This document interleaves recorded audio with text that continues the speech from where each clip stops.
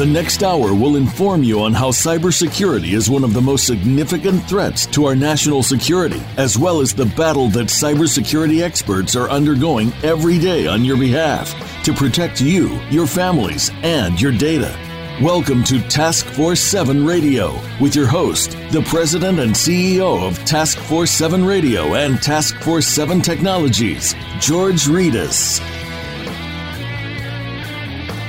Hello, everyone, and welcome to episode number 135 of Task Force 7 Radio, the voice of cybersecurity.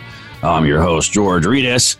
I want to emphasize that all opinions expressed on the show are my own and not my present or past employers. I've never disclosed any sensitive intelligence that I have privilege to as a result of my current employment, and I would never knowingly disclose any classified information related to any security clearances I presently hold or have held in the past with the United States government, and nothing I say during this show should be construed as legal or financial advice.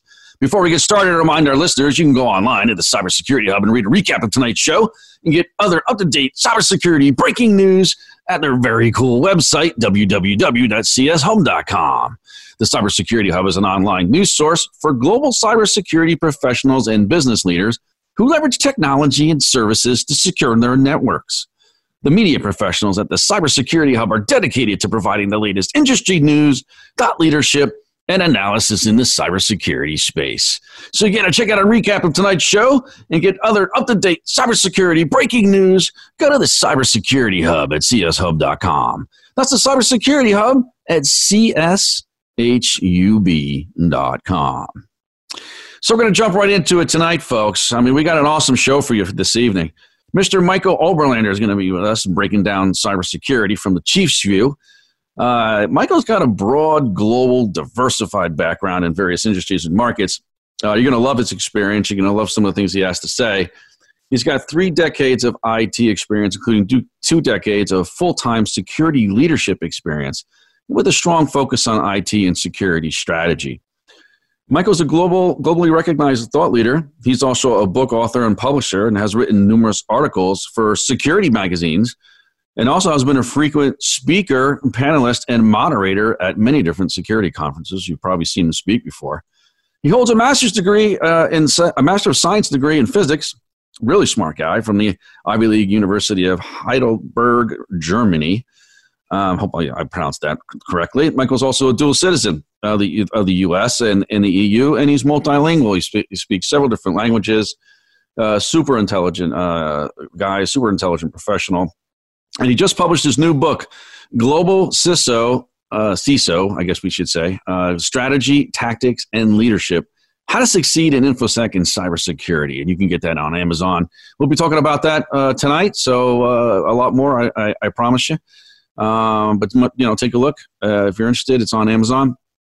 And Michael's alignment of security to business goals and risk management and his ability to get to the root cause of any issue quickly has built him an enormous amount of credibility with the C-suite at several global companies. Michael advises on different boards of directors. He sits on multiple advisory boards, and he is a very sought-after executive on any matter concerning security. Let's jump right into it, folks.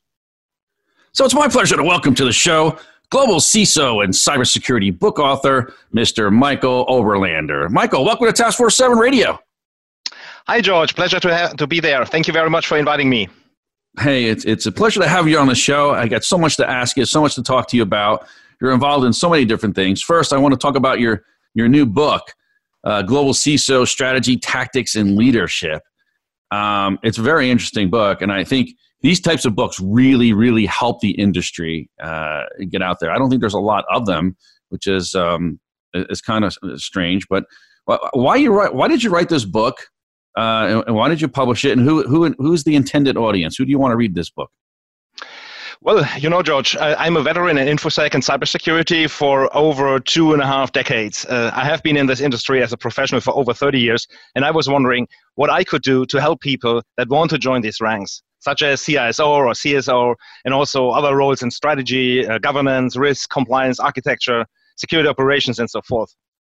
And there are plenty of books on programming and coding and also on security administration, but true leadership books where you are being taught the entire story, like from scratch, and where you're being guided from the initial steps to the end game, that is clearly a market niche that I wanted to fill.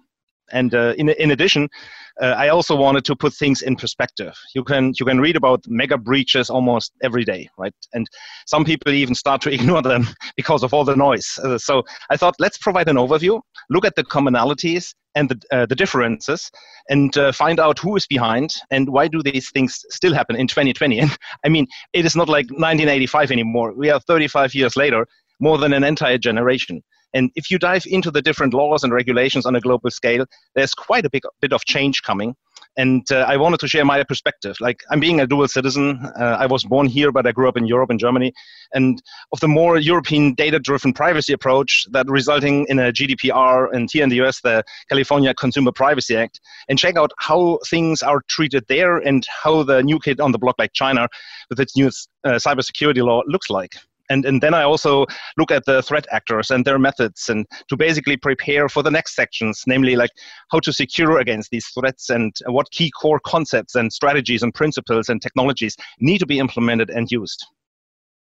Yeah, so this is great. I'm really glad that you did this book, or you wrote this book, and I'm glad that you come on the show, because we're a global show. So we have people in 45 different countries listening to this show. And we want to get more listeners in Germany and the EU. And we like to have experts on from many different areas of the world. I know you mentioned that you're over in the United States now. Is that yes, yes. Permanently, right? But still, the fact that you're from there and is very helpful, and it gives a different perspective too on everything. And so I think. Well, let's talk about the book. I got to tell you, writing a book's not an easy thing to do. Right? It's not an easy thing to do. It takes a lot of time. It takes a lot of effort. Time is the biggest key, I would imagine. I mean, it's certainly a lot of work to author such a book. How long did it take you to write the book? I mean, how long did it take you to write it? And did you have co-authors? Did someone help you write it? Or did you tell them what to write? Or did you do the whole thing yourself? How did you do it? Oh, yes, George, it is indeed a lot of work. I have started working on this book in 2015 and then leveraged the new breaches like Yahoo, which were actually multiple breaches, and like Marriott and or the OPM breach, new attacks, new regulations like GDPR and CCPA and CSL and so forth, and new technologies such as cloud and IoT, for example. And no, I did not have a co-author or co-authors, but this whole thing completely by myself. And I'm quite proud of that accomplishment. I think if you want to provide your insights, your lessons learned, and your expertise, and your own viewpoint on how these things work and what should be done, I don't think that I wanted it to be filtered by others for either political correctness or, hey, this is not by the book, or, well, not in my experience. Yeah. No, this book is 100% pure me, clean and simple and direct to the bone, and no BS. I understand there might be some that disagree with my views and who would do it differently. That's fine. And they can write their own books together. But this one here is written by a global leader in this field that has tested these approaches and has done it under real world pressure. And my very successful career may be a good proof, and that these concepts work. I have been assigned in multiple different chief security officer or chief information security officer roles in multiple jurisdictions and continents, and this is really working, and this is basically my extract of life. And you asked earlier about the intended audience. So I think people that are either aspiring leaders, security professionals, but also people from other professions, right, that want to engage with the CISO, like marketing, sales, legal, compliance guys, and technology gurus. And then, of course, students. I want to give something to the new generation that they can get an advantage and basically a head start into their career. There's nothing like learning how to drink from the fire hose than directly from the fire marshal, in my view. That's really, we have a duty as leaders to grow the next generation. Yeah, I mean, this is a tremendous accomplishment in my mind. I mean, I really got to hand it to you. I mean, because you're in the marketplace full time. I mean, you have a full time job, and you're a chief executive in the information security space. And then you wrote. So it took you 5 years to write this book. Yes.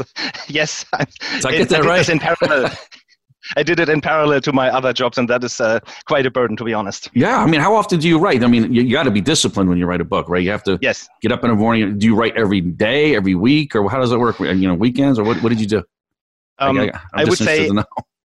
would say all of the above. It depends. There was a time when I couldn't do anything for half a year or a year, right? But then I did a lot of things again in a short, compressed time frame. And then again, there was a break, and then doing it over the weekends, in the evening sometimes. And it depends what other workload is going on and what other threats are there that you have to deal with. But over time, you build it together, and then at the end, you do really the nice and shiny cleanup that really is everything integrated.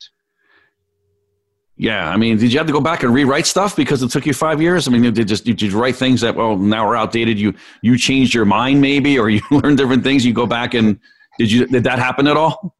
It happened maybe once or twice, and that was slightly about some regulations that I had originally seen in draft, and then later it was slightly changed, but not like tremendously complete different approach. It was more a couple of links and so forth. Interesting. So you already wrote this other book. It's called CISO, and Now What? How to Successfully Build Security by Design. And you mentioned before that there's a lot of books on coding and DevOps. How is this new one different from the first one? I mean, the first one was very well received, right? So how is this one different, and why should people look at this one instead of the other one? Yes, that's correct. CISO Now What has really been highly successful and hit home very well. And I published that back one in 2013. And while the approach and key concepts are still valid today, I really wanted to A, provide an update, like a version 2.0 if you want, and then B, go deeper for those that really want to know and understand the core and the deep substance, and then C, cover all the fundamental areas that could not be presented in the short version. The short version is around about 100 pages. This new book, Global CISO, is not only different from a format perspective, like it's a textbook, letter size, 300 pages, with many detailed and really visible graphics and tables and formulas and a thorough index, but it's also going deeper into the core subjects and principles that the first one could not and actually should not do. The first one is an executive summary, so to speak, while the new one is the flesh to the skeleton. But they are both written completely independent from each other. They both provide great value and different viewpoints, and both prepare you for a successful global CISO role. In the new one, I've really taken the approach to teach sales executives and vendors how to or not to approach a security leader, and which steps must be taken to be successful in your engagement. I can honestly say if more sales and business developer folks would read and follow the advice given here, there would be way more success in business, and all this nonsense and dead and boring cycle would be shortcut. And then, of course, it educates people that how to do the steps in the CISO path, right? What kind of things, how to build your team, how to structure the org chart, how to get certain processes in place, and so forth.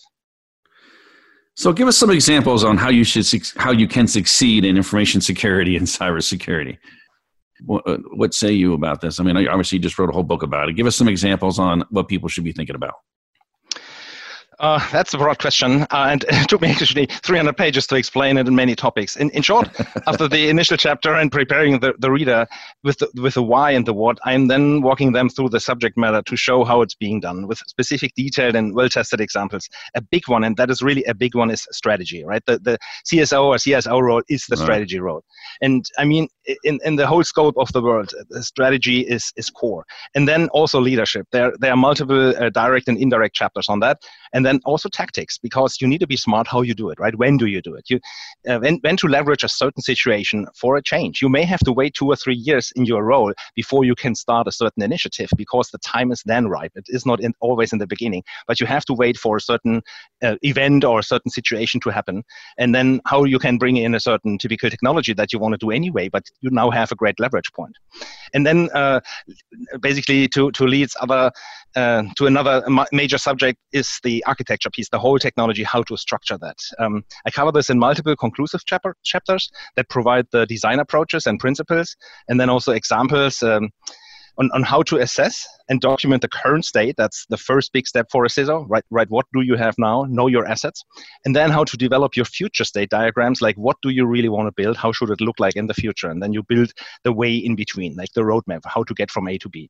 And I also compare and rate different topics such as risk management and compliance. And readers will definitely understand that compliance is certainly not security, but security doesn't mean there's zero risk. There always is risk, and it's up to the CISO to determine what risk appetite the board has, what structured approach the organization should take, and which areas to focus on. So it's interesting. Do you think there's a big need for this book? In other words, let's talk about strategy. Let's break it down, right? So do you think a lot of organizations are actually forming their strategy correctly, for the organizations that have a strategy at all? Yes, great question. And no, I don't think so. So the issue in my view with most of the books is that they're very technology focused and lack the cohesive structure and approach. I have built, like, for example, I have built security by design long before that was even a market term. I have issued secure coding guidance and robust architecture solutions when professionals in this and other countries were still putting the same firewall in between the many different zones of the DMZ and VLANs. My original concepts in one of my first big employer companies over in Europe is still valid today and still stands there, by the way. There was no breaches, no snafus, no losses. And granted, it wasn't the cheapest solution, but it also wasn't the most expensive one. And if you want to do security right, you need to open up your wallet. It comes down to a simple question. Do you want to pay now or later? And let me assure you, it is way smarter to spend now in a controlled fashion with a strategic and tactical approach that takes the necessary steps and requirements into account. While when you have to react and respond to a major crisis and do your design then, it is likely way more expensive, more stressful, less elegant, and probably not as secure and robust. But that is one of the lessons learned in real life. So there's a lot of stories to tell. I don't know what kind of example you would really want to hear. I have fought data breaches and then had to think on my foot and respond, but I had also time to really develop robust core solutions. And if I look at that, the better approach is to basically do it from the beginning, from the get-go. Develop your strategy, understand the needs, understand the current state situation, what is the future roadmap, what are the future goals and how do you get there, and then what are the steps to really A, B, C, D, E, and bring in these definitely technology changes, but also process and people changes, right? It's all about that. It's not only technology, it's not only people, it's also process. And that is where it hurts the most. Companies are not willing to change processes. There's a lot of pushback and people hate change. Yeah, I mean, we always talk about this on the show. Process is king. And, you know, you shouldn't have, there's no technology, one button technology that's going to solve all our problems. You should have a process and align the technology to the process. So how about leadership? I mean, do you think in your experience with all the people you talk to and interact with in the cybersecurity industry that we have the right leadership in place to be successful? You mean security leaders or industry? Yeah, security leaders. I mean, do we have the right security leaders in place, and do we focus enough on leadership as an asset that we need to have to be successful? I mean, I think we focus on technical skills. A lot of people focus on business skills. How about leadership, though? I mean, are we, especially these young folks coming out of college? I mean, exactly. They're a different generation. They're not, yes. They're not the kind of people that, here's Monday morning, take your marching orders, 8 a.m., kickoff call. Let's have the kickoff call. Here's what you're going to do for the rest of the week, and I'll see you on next Monday. That's not them. Yes, very true, very true. And I agree. I think there is a lack of leadership, and it's also an education piece that oftentimes people are put in these roles way too early, and they have not yet the experience that they need to really back it up, and that you know what you're talking about and how to actually confront other executives, or if you have a problem, that to really solve this thing from multiple angles. And the business is always going 360, right? You have to find various solution paths. It's not always your way, but it should also not always be the way of the other guys and make the shortcut. So you need to compromise, you need to be tactical, and then you need also to be strategic. What are the things that you must do? And there's no compromise. You need to get there no matter what. So educating them, and I think I have really not only one chapter, there's multiple chapters throughout the book, how to lead by example, what are the core things to do. That is what I care for and what I want to educate the new people coming into that industry. Right. It's about earning respect, right? So yes. Hey, Mike, we got to transition into a commercial break, but stick with us, folks. Lots more to come here in this episode of Task Force 7 Radio. If you're a social media junkie, don't forget to follow TF7 Radio on your favorite social media platform. Follow us on Twitter, LinkedIn, Facebook, and even Instagram by searching at TF7 Radio, and you'll be immediately connected to the extended TF7 family. I want to remind our audience that we're building the world's premier cybersecurity professional network, Task Force 7. I'm really excited about this, folks. Tune in over the next several months for more information on this much-needed and much-awaited-for network. We're going to solve some problems together. I promise you. Task Force 7, get in the fight. We're going to pause with some quick messages from our sponsors, and then we'll be right back with our special guest, global CISO and cybersecurity book author, Mr. Michael Oberlaender. Whatever you do, don't go away. You're listening to Task Force 7 Radio, the voice of cybersecurity.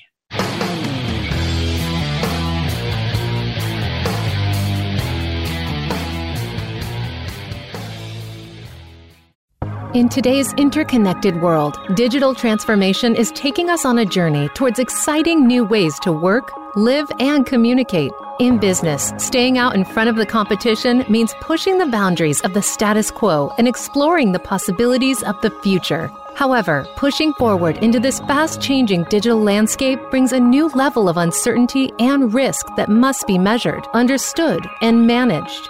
By delivering state-of-the-art cyber risk analytics, X Analytics is setting the standard to bring business clarity to the complex cyber threats organizations face each and every day. When it comes to understanding your financial exposure to cyber risk, trust what the global cyber insurance industry and Fortune 500 companies trust. Trust X Analytics to guide you through the uncertainty into cyber risk clarity. For more information about X Analytics, visit our website today at x-analytics.com. That's x-analytics.com. X Analytics, setting the standard in the enterprise cyber risk management. Email is having an identity crisis. It's just too easy for attackers to spoof trusted brands or even the government. That's why over 80% of email attacks are based on fake identities.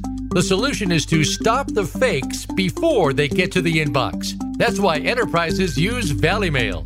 It's a trusted identity-based email security solution. Find out if your domain can be spoofed and request a complete free phishing analysis at valleymail.com.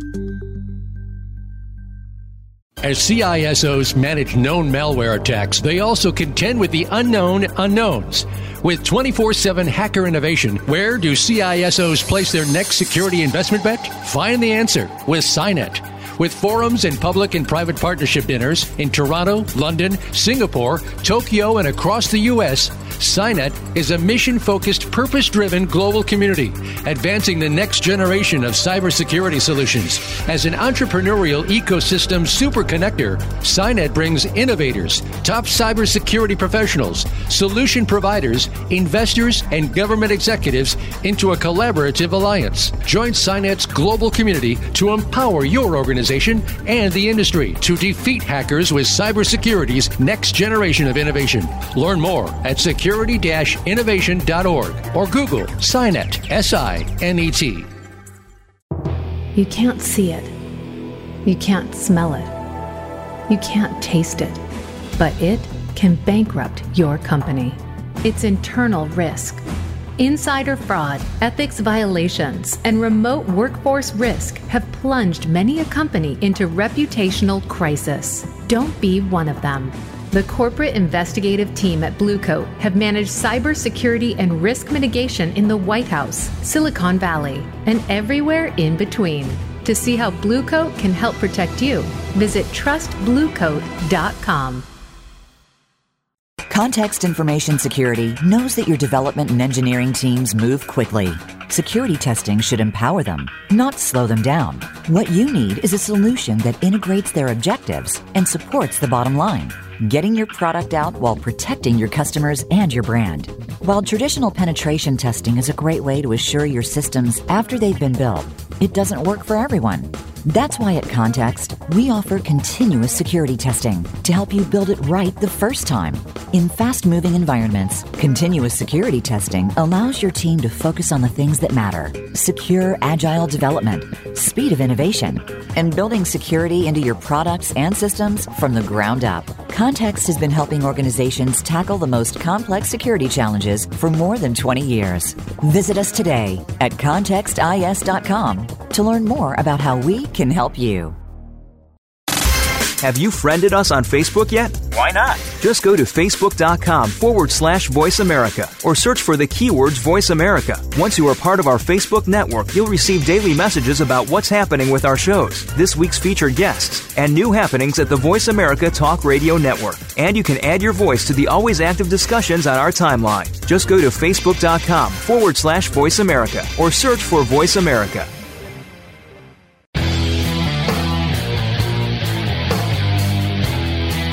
You're listening to Task Force 7 Radio with George Ritas. If you'd like to find out more about our program, please visit the website at taskforce7radio.com. Again, that's taskforce7 with the number 7 radio.com. Now, back to this week's show. Here again is your host, George Ritas. Welcome back to Task Forde 7 Radio, the voice of cybersecurity.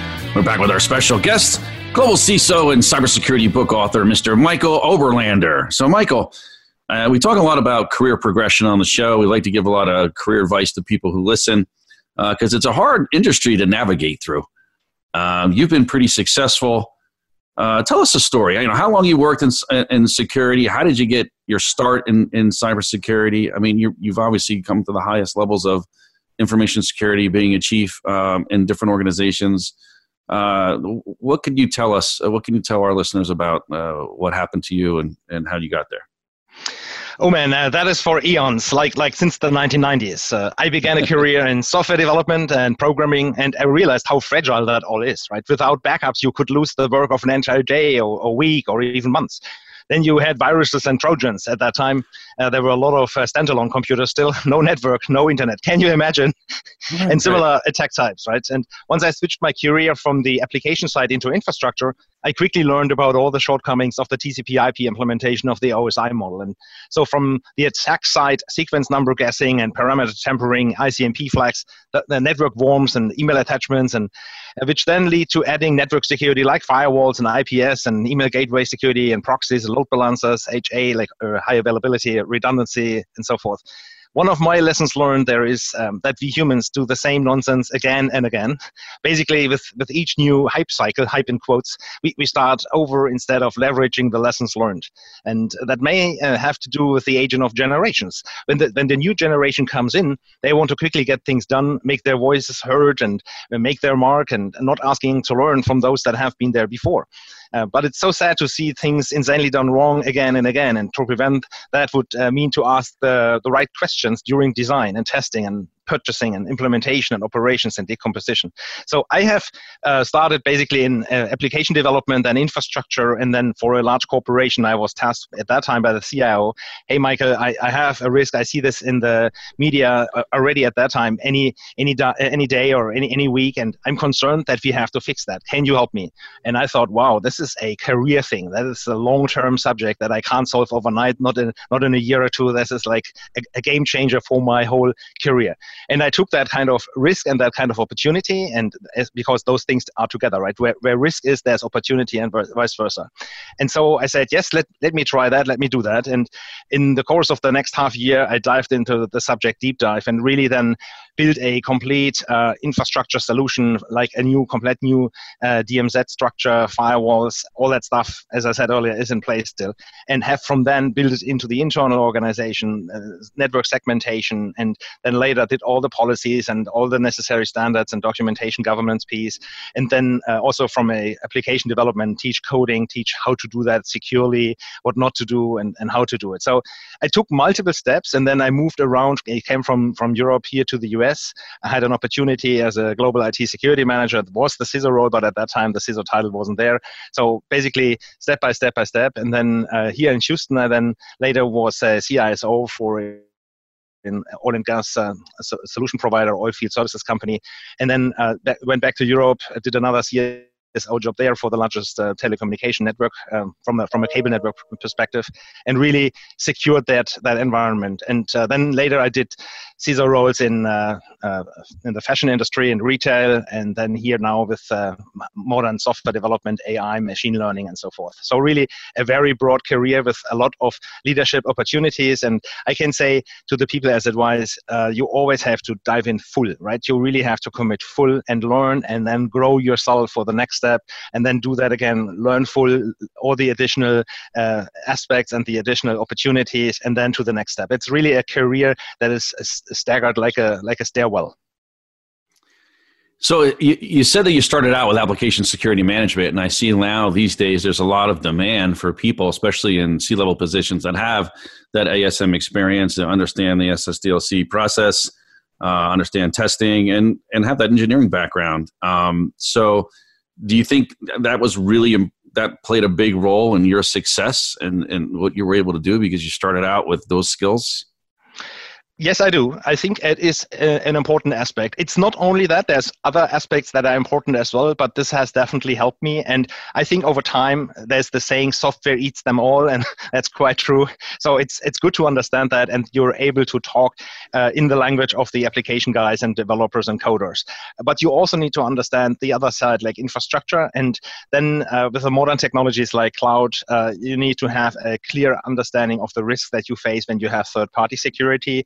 And then talking with executives and making a business case and arguing on a very abstractive risk layer is tough. And you can't learn that overnight. You need really a deep understanding what you're talking about, and then abstract that and formulate that and find a common theme, a common understanding with the board of directors and the other C-suite executives. They don't care for the coding. They don't care for what a firewall or a TCP IP number is. But if you can argue on a level of the business, like what is the risk, and if we do that, what is the opportunity, what is the kind of potential income in the next year with that, the profit, versus, hey, what is the potential loss if we either have a lawsuit or we have a data breach and we are in the news for a couple of weeks, like Wall Street Journal or similar.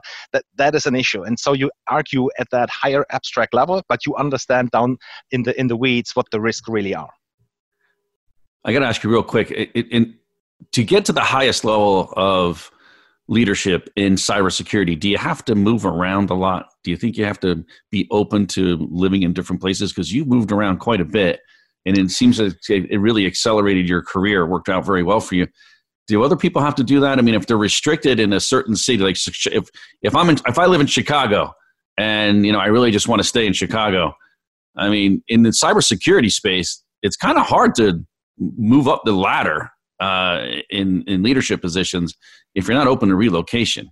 I wouldn't, I agree. I agree. You have to be flexible. You should not bind yourself to a certain location. Now, I have the situation, I have family. So what I've done is I have put my home here in Houston, Texas, but I have moved around. I have worked in other countries for that time, and I have worked in other locations. So you need to be flexible. Yes, that's definitely a given.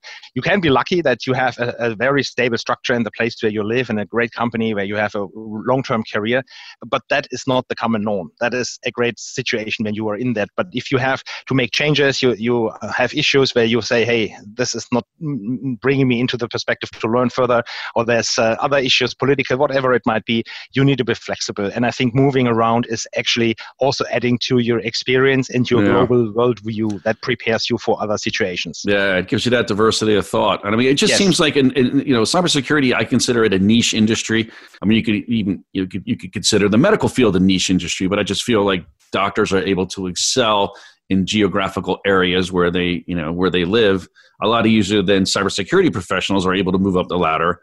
Maybe because there's just less of them. I guess I have to take a closer look at it, but it just seems to me that if you're willing to move around, the opportunity is abound. So I want to ask you something, because we talk about this a lot too, about structure, and I always think there's an optimal structure. I've talked to guys in the corporate world that say, hey, look, we can structure this 1,000 different ways. It doesn't have to be this way or that way. No, it doesn't have to be. But there's always an optimal way of doing things in my mind. And when you look at the organizational structure, I know you said in your book that when the CISO reports into technology or IT, that it's completely wrong. And that's not the way to do things. I mean, so there's the CISO can report to a variety of different places. We've seen legal. We've seen report to the CAO, the CRO, the CIO. Where do you think the CISO should report to, and why? Yes, I agree. And that is definitely a big one. And I think for the CISO, it is so important that your voice is not filtered and that your knowledge and skills are really being leveraged and that the C-suite is engaging. Let's be honest. If you think that security decisions should be made deep in infrastructure or application development towers, technology, so to speak, think again, right? While security needs to be taken serious by everyone and at all levels, including in the IT world, including technology and OT, wherever, depending on the company, how they are structured, it literally starts at the top. And it is a boardroom subject that needs to be led from there and not the other way around. Who owns the risk, right? The network director or the VP of infrastructure, the CIO or CTO? No. These are technology functions. Security is people, process, and technology. And sober risk management and company governance. And so it needs to be handled at that level, at that high level. If you focus on the technical side alone, you not only solve at best a very limited subset of the issue, but you lack the full and complete business side. And how about contract security or compliance or third-party risk, mergers, acquisitions, divestitures? How about competitive advantage that a secure and well-managed company can reap rewards for? It's a lesson learned over decades of experience. Security is a chief subject at the CEO, CFO, CRO, or CLO, and board level. And so the CSO or CISO needs to have the seat at the same table, right? Finally, let me say this. Do you know any other C-suite level position where the incumbent is not reporting to the CEO? No, right? Yeah. And so why then on earth should we let that happen for such a complex, risky, impactful, and critical subject as security? The CISO must directly report to the CEO and regularly provide reports and updates to the board of directors to really be effective. That's my lesson. So that's going to be such a hard sell in like these big companies, especially, like whether it's, take a look at big companies like GE or Exxon, JP Morgan Chase, Bank of America. Having the CISO report to the CEO is going to get so much political resistance, right? Is going to, for a lot of reasons, because security is probably makes up the top 10 material risk in technology. So you look at operations and technology in any kind of company, in any sector, really, cybersecurity risk are going to dominate that space. And I don't know that the CIOs or the CROs want to let go of that. Right? I mean, they don't want that outside of their purview. Someone else talking to the CEO about those risks. That's very true, but the point is it needs to be independent because, as I said earlier, they can filter it. They can filter the information. They don't want to look bad. They don't want to reveal all the issues that are in technology burrowed deep in the infrastructure or application side. But this is a risk that the company faces, right? It doesn't matter if this was due to an application coding error or due to an infrastructure oversight problem or budget cuts or whatever. If this goes to the media and the company value, the brand is damaged, that's an issue that the CIO, CTO, or so they can't own that, and therefore there needs to be that independent voice to directly the CEO. Yes, there's a lot of political pressure, a lot of other items, but you need to play at the same level. You can't be down in infrastructure or application sec if you have to deal with these business problems and business risks. So I know in the book that you wrote, you take some of these breaches, you take some of the most the prolific breaches that we've had, and you look at the different threat actors involved. And then you give examples of their TTPs and their IOCs, and then you develop a strategy to overcome them or defend against them, let's say. Not overcome, but defend against this type of threat. How important is it to know your adversary? And because I heard a lot of, recently especially, a lot of people still have that old-fashioned risk view of, hey, it doesn't matter who your adversary is. We just need to do the root cause analysis, and once we have the RCA, we're good to go. That's good. A great question. I think it is important that you really understand the threat actors and the kind of methods that they use. It's important to know, hey, who is against you, who's attacking you, and there are multiple different threat actors in the world. So it's of course the competition, but this is also like hackers out there and criminals, and then nation states and so forth. And to understand what is out there and who's your potential threat actor is quite important. And then the methods, and then you can build a defense mechanism against that.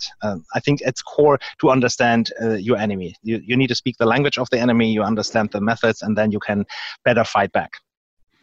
Yeah, no doubt. That's my opinion too. But I know that there's a lot of people have different opinions out there about it, and I'm always interested to hear what they have to say. How about the business continuity and disaster recovery piece of cybersecurity, especially considering the COVID-19 environment, the pandemic that we're going through and we're fighting, and how organizations have handled that? Do you think organizations were unprepared for something like this? Everyone, yells at the government all the time. Oh, the government was unprepared. No one was ready for this. How about Fortune 500 companies? Were they unprepared for this? Absolutely. Yes, I think so. It is astonishing to see how things go wrong by the day. All the faltering of companies and the cry for public money to bail them out, despite their choice to not focus on strong business continuity planning during the, quote, regular course of business, right? In my view, none of this bailout money should be provided for free. Companies owe it to the taxpayer, those that actually pay the money into the government account, to pay the gazillions back after a couple of years. It cannot, in my view, it cannot be tolerated the earnings and profits are privatized, but but losses actually socialized. That is not a free market in capitalism, but sheer socialism and Hippocratic robbery to the community. I think companies and organizations were ill-prepared to this pandemic and would be ill-prepared to any other major risk in the same way, shape, or form. They have not done the detailed planning and the full analysis and the preparedness testing. Otherwise, they would not have to scramble to get it done now under immense time pressure and with their back to the wall. I hope it will be a long time, really long time, lessons learned. But my fear is that should we ever return to normal in the future, maybe 2025, I don't know, we will lose those insights. And within a few years, people that have been through this crisis and warn the then new boards or executives that these things can happen will be discounted either as alarmists or utopists or fearmongers and so forth. And that's the sad part of it. And I predict it will happen. Based on my assessment to your prior question, the issue is we are not learning. We are not learning from the past. We are going again and again and again the same thing. And it drives me nuts. Sorry, but it really drives me nuts. Well, and then, having said that, how would you make the case for companies to engage more on their BCPs and BIAs to make sure that they're ready for something like this? Like, how would you make the case? I mean, because it's about influence, right? At this point, yes. Persuasion, negotiation, right? Great, and exactly, and that is the issue right now. You have to leverage this crisis. Of course, you have to. Never let a good crisis go by unused or unleveraged, right? In this case, now the board, now the C-suite really understands how big this is and what can happen, and so you now leverage that as an influencing thing. You need to be careful that it is not like obvious that you are basically shifting from A to B to C and now try to get the business case for everything. But you show them, listen, this was the proposal for BCP in the past, and we didn't do it for this and this reason, saving some money, or you did not see that the likelihood is there. Now let's learn from that, both on the impact and on the likelihood parameter. Let's now look at the other models for cyber threats or other issues and then compare that and say, if we have this likelihood and we didn't believe it at that time, now let's compare that. How important or how potentially realistic is it that the cyber threat comes through? And I think that helps us now influence and then hopefully get the necessary investments and changes of the process to make it really better for the future. There is an increased amount of hacking happening, depending on which source you trust, 5-fold, 10-fold, but definitely it's significant increase. Hackers are leveraging that crisis with sending 100,000 phishing emails with the COVID scheme. And there's so many people working from home now, and they may lack some either technology protection or some education, and so this is very successful, and we need to counter that with good endpoint protection, with good VPNs, with good technology, but then also with good education and telling them don't click on these links and understand that if you haven't asked for it, it's and it screams that you have to click right here, right now, otherwise the sky is falling. That is not the case. All right, Mike, we got to take another short break to hear from our sponsors, but don't go away, folks.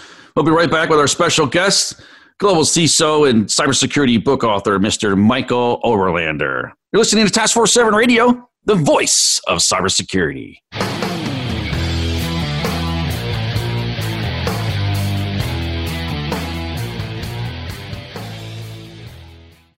In today's interconnected world, digital transformation is taking us on a journey towards exciting new ways to work, live, and communicate. In business, staying out in front of the competition means pushing the boundaries of the status quo and exploring the possibilities of the future. However, pushing forward into this fast-changing digital landscape brings a new level of uncertainty and risk that must be measured, understood, and managed.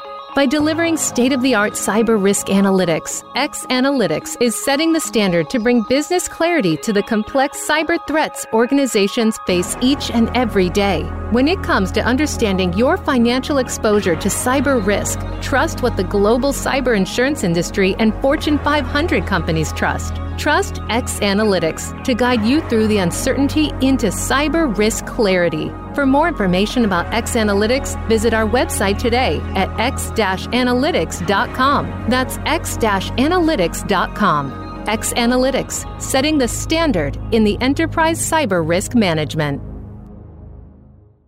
Email is having an identity crisis. It's just too easy for attackers to spoof trusted brands or even the government. That's why over 80% of email attacks are based on fake identities. The solution is to stop the fakes before they get to the inbox. That's why enterprises use ValleyMail. It's a trusted identity-based email security solution. Find out if your domain can be spoofed and request a complete free phishing analysis at valleymail.com. As CISOs manage known malware attacks, they also contend with the unknown unknowns. With 24/7 hacker innovation, where do CISOs place their next security investment bet? Find the answer with SINET. With forums and public and private partnership dinners in Toronto, London, Singapore, Tokyo, and across the U.S., SINET is a mission-focused, purpose-driven global community, advancing the next generation of cybersecurity solutions. As an entrepreneurial ecosystem super connector, SINET brings innovators, top cybersecurity professionals, solution providers, investors, and government executives into a collaborative alliance. Join SINET's global community to empower your organization and the industry to defeat hackers with cybersecurity's next generation of innovation. Learn more at security-innovation.org or Google SINET, SINET. Context Information Security knows that your development and engineering teams move quickly.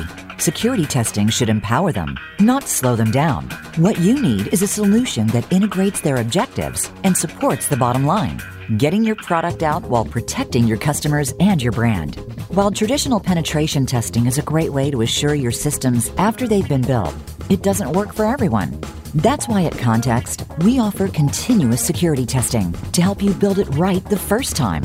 In fast-moving environments, continuous security testing allows your team to focus on the things that matter: secure, agile development, speed of innovation, and building security into your products and systems from the ground up. Context has been helping organizations tackle the most complex security challenges for more than 20 years.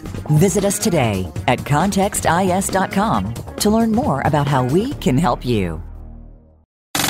Have you friended us on Facebook yet? Why not? Just go to facebook.com/Voice America or search for the keywords Voice America. Once you are part of our Facebook network, you'll receive daily messages about what's happening with our shows, this week's featured guests, and new happenings at the Voice America Talk Radio Network. And you can add your voice to the always active discussions on our timeline. Just go to facebook.com/Voice America or search for Voice America.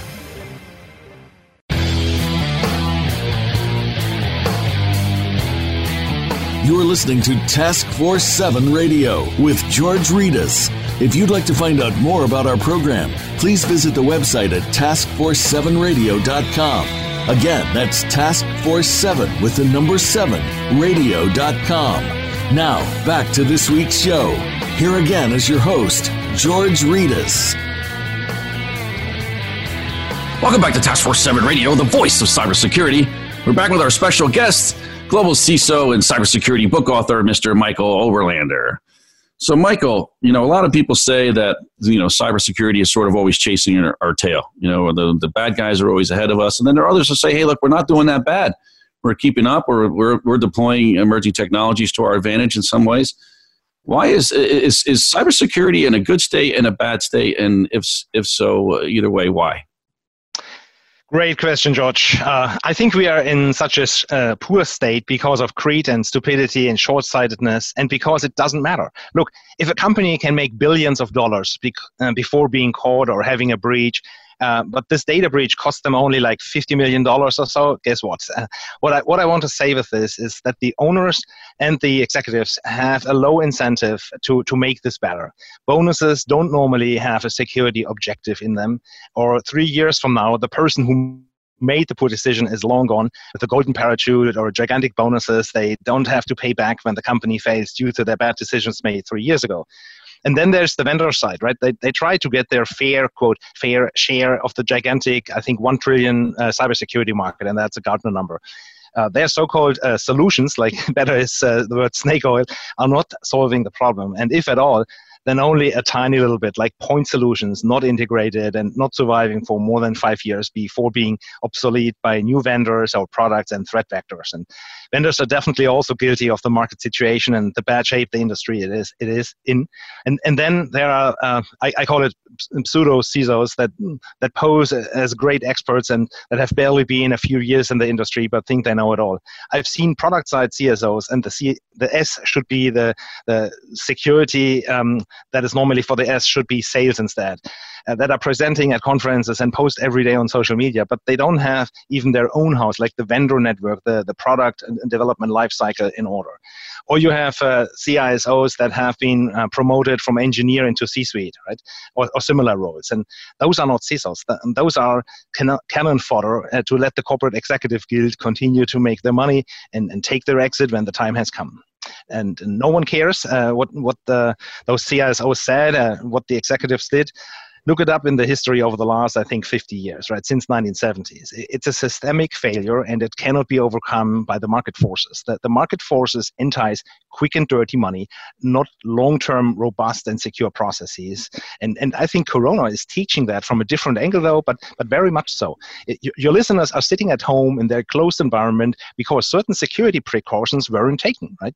And while this is the physical world in this example, it is exactly the same in cyber. And we are not taking the necessary steps, and we are not changing the process and the culture, and that leads to that situation we are in my view. So that's some real straight talk right there, and I think a lot of people are afraid to say some of the things. I think a lot of people are afraid to say some of the things that you just said, but there's a lot of credence to it. I think, you talked a little bit about the vendor space just then. There's so many vendors out there right now, and there's so many. The solution market is almost chaotic, but with all these solutions coming out, it just seems that it's making things in some ways more difficult. A lot of people have duplicative technologies now that do same things. They have some overlapping technologies that solve different problems and have different controls in place. So with all these vendors out there, it doesn't seem to be, people can't just buy the cure and solve the problem. What do you suggest? Mm-hmm. Well, as I said already, there is no snake oil that really solves the issue, right? We have currently about 1,800 cybersecurity vendors currently. It may be 750 or 1,900, doesn't matter.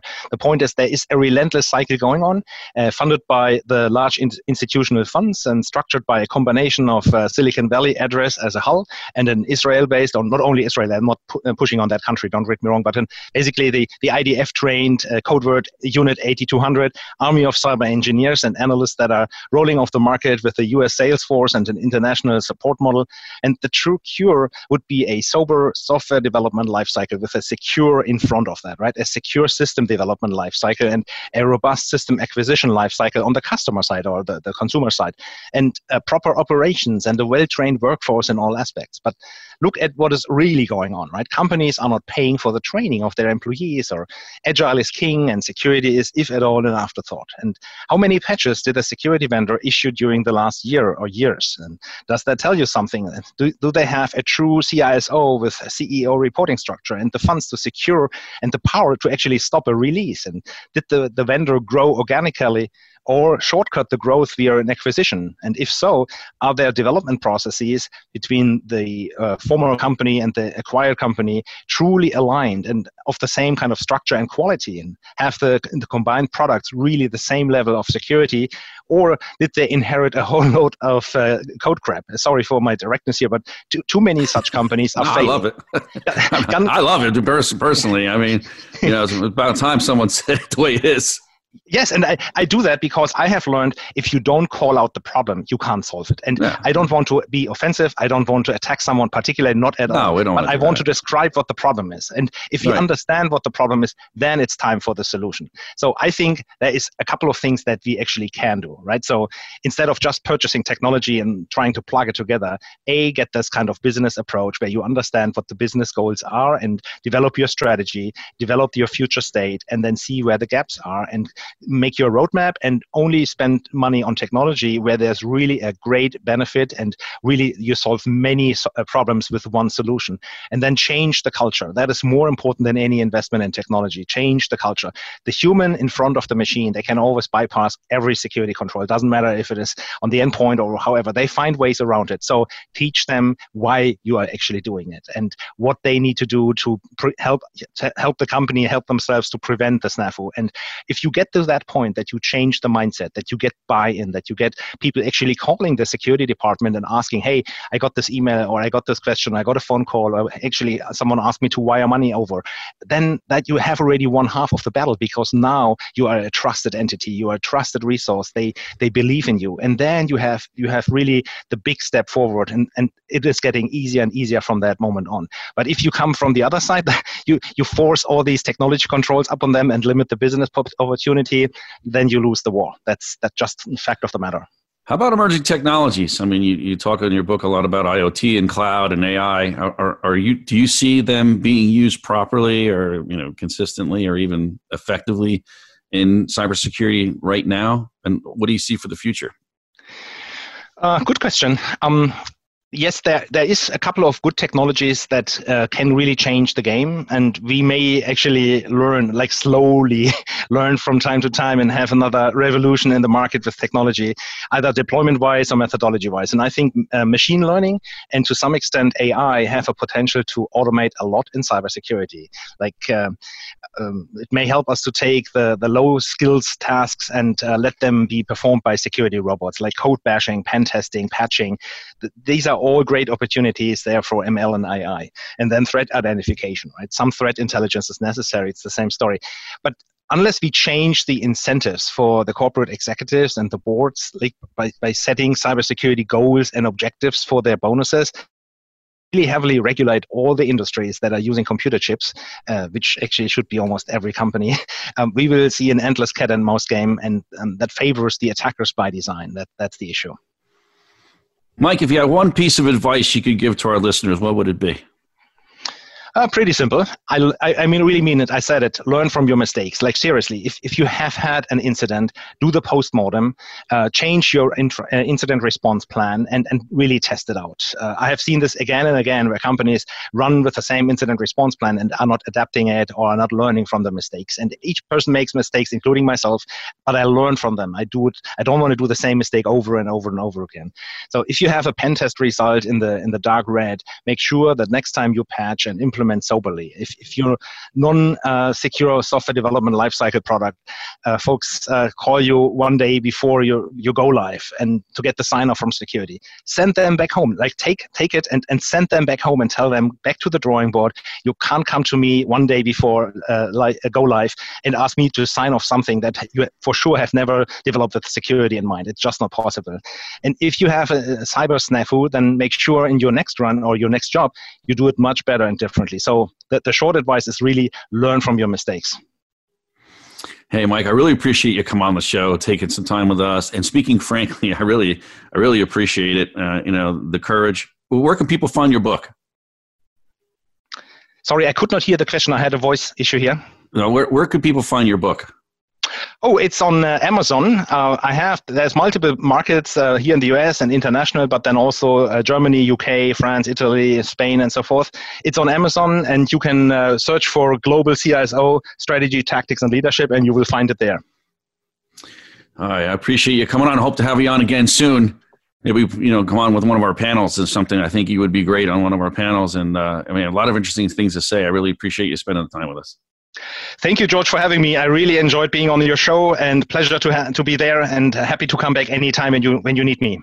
All right, thanks so much. It's time to go, folks. But before we do, I want to remind our listeners to visit the Cybersecurity Hub to read a recap of tonight's show and get other up-to-date cybersecurity breaking news at www.cshub.com. That's the Cybersecurity Hub at cshub.com. Thanks for tuning in. You're listening to Task Force 7 Radio, the voice of cybersecurity. Stay frosty out there. Thank you for tuning in this week to Task Force 7 Radio. To learn more about Task Force 7 Radio, please visit our website at taskforce7radio.com. Be sure to join your host, George Reedus, again next Monday at 8 p.m. Eastern Time, 5 p.m. Pacific Time on the Voice America Business Channel.